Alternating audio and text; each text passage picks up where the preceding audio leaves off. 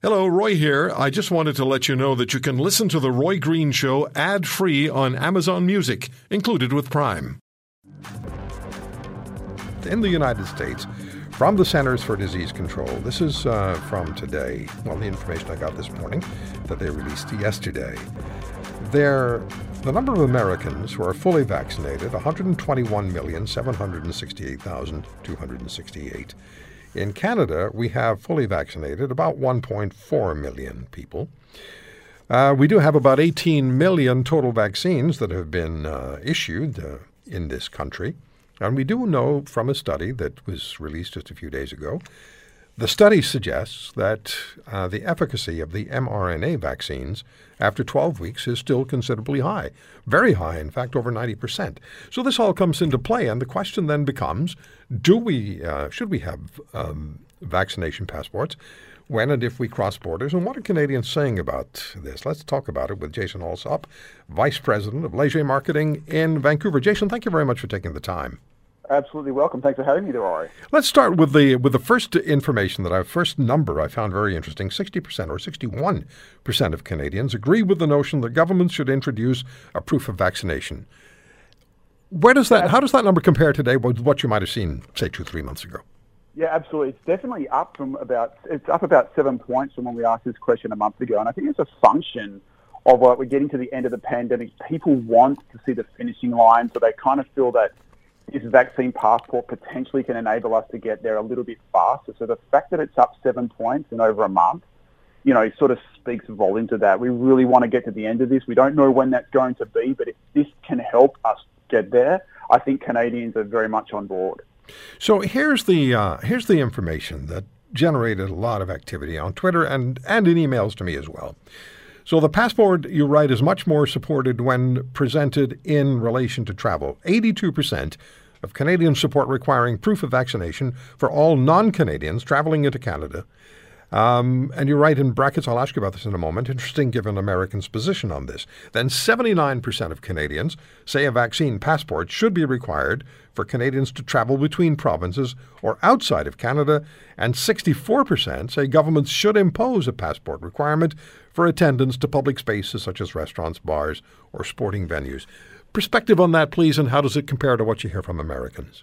Yeah, it's a really interesting point. I think to address the point about travel first, I think what that suggests is the fact that, that 61% we spoke about earlier really speaks to the day-to-day, right? And so that's, in day-to-day life. But when we refer to travel, people either entering or exiting the country and then coming in either from non-Canadian countries or whatever, they're basically saying, look, we're struggling with it now. If you want to leave and then come back, or you want to come and enter this beautiful country, we want to make sure you're vaccinated. So I kind of feel like when you put it under the guise of travel, people are saying, you know what, I think it's more reasonable than not. Those 79 and 80%, 82% numbers you referred to there earlier, Roy, speak volumes of that. The 64% is really in line with the 61%. That is that on a day-to-day basis, when you're looking at what my life looks like in general, I'm pretty comfortable with that. But then when you compare it back to the US, and you alluded to this, those numbers are significantly lower when we're comparing Canadians to the US.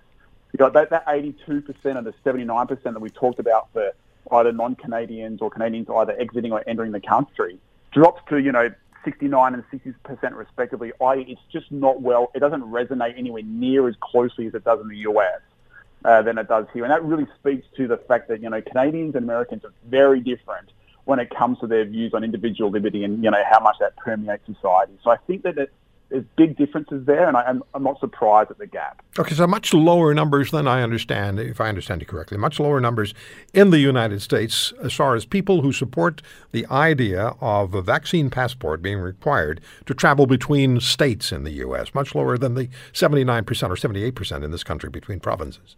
And that's about 20-point difference. That's a huge difference in the scheme of things. And you're right, it's way lower. I mean, our overall acceptance of the vaccine passports is 61%.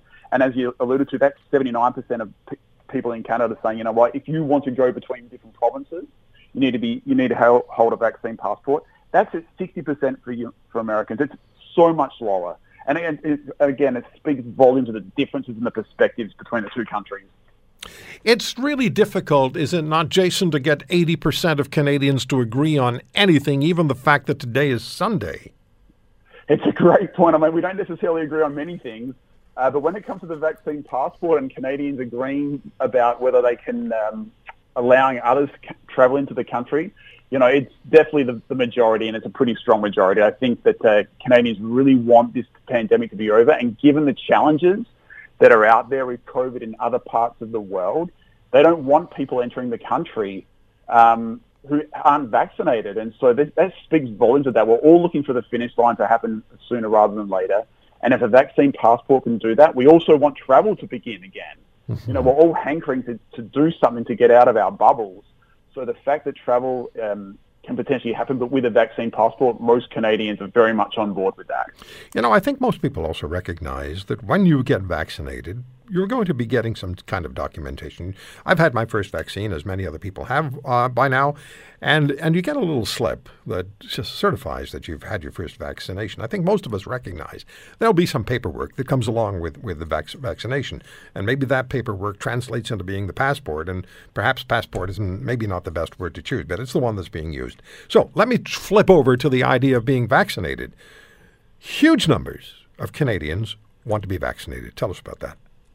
Yeah, absolutely.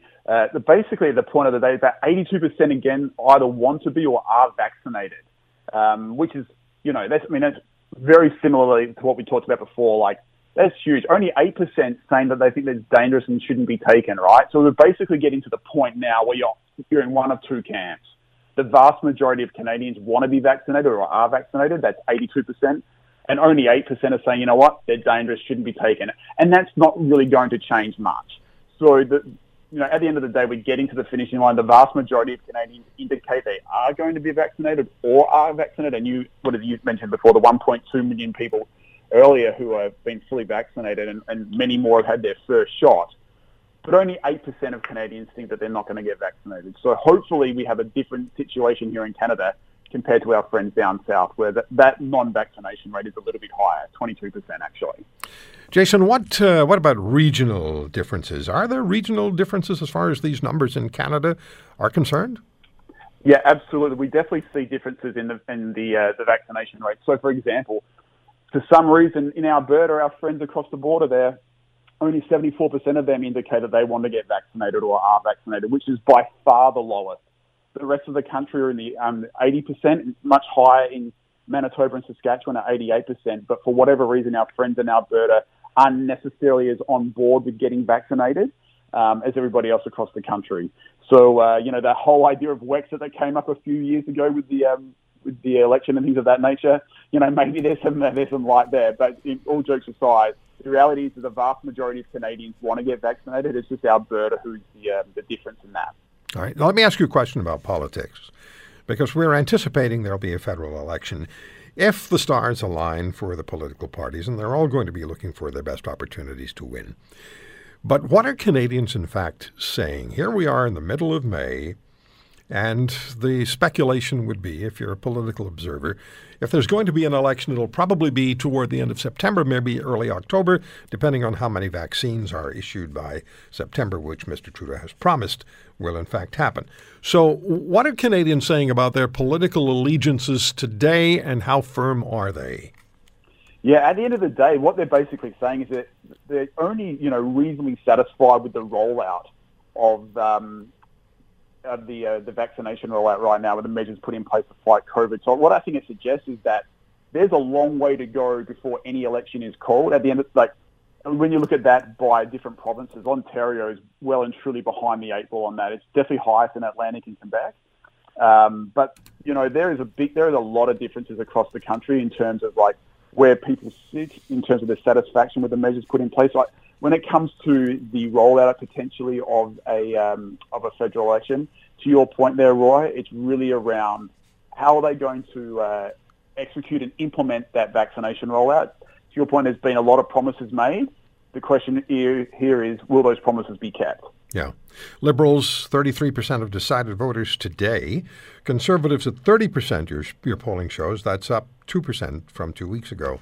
And the NDP, where they so often are right around the 20% mark, and they're at 19%. So a wide open ball game, it looks, as far as loyalty to political parties is concerned, at least at this juncture.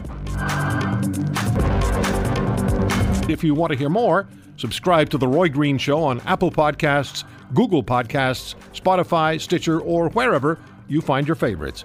And if you like what you hear, leave us a review and tell a friend. I'm Roy Green. Have a great weekend.